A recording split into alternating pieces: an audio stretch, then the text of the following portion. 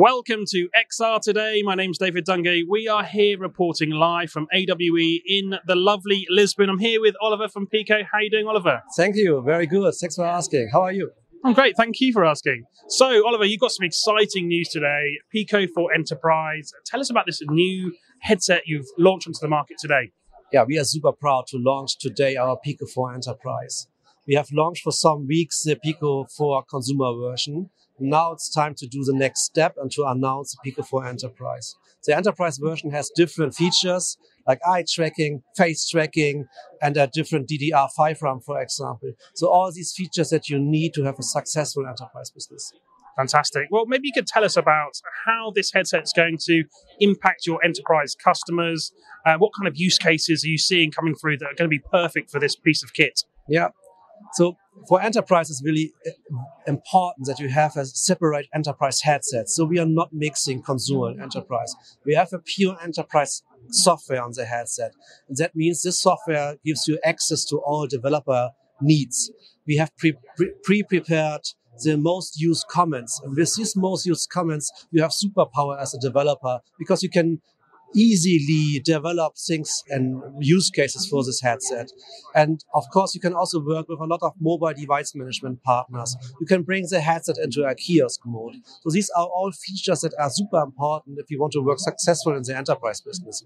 And we have announced today an enterprise suite software. That means with this software, you have the full control of your headset and your environment. So for example, if you have 30, 50, 100 headsets in your network, then you have a PC, and from this PC, you have the full control of all these headsets. You can bring them into a kiosk mode. You can bring the content on this. You can do broadcasting, live stream, and all these things. So it's a classroom concept, but also working for trade shows, for typical training scenarios. And if you want to scale your headsets then in a global way, then you have to work with a mobile device management partner. And all this is super important for enterprise. Fantastic. So we're here at AWE. There's a lot of exciting innovation going on in this room right now. Yeah. What excites Oliver about what's happening in this industry as a whole and also with Pico?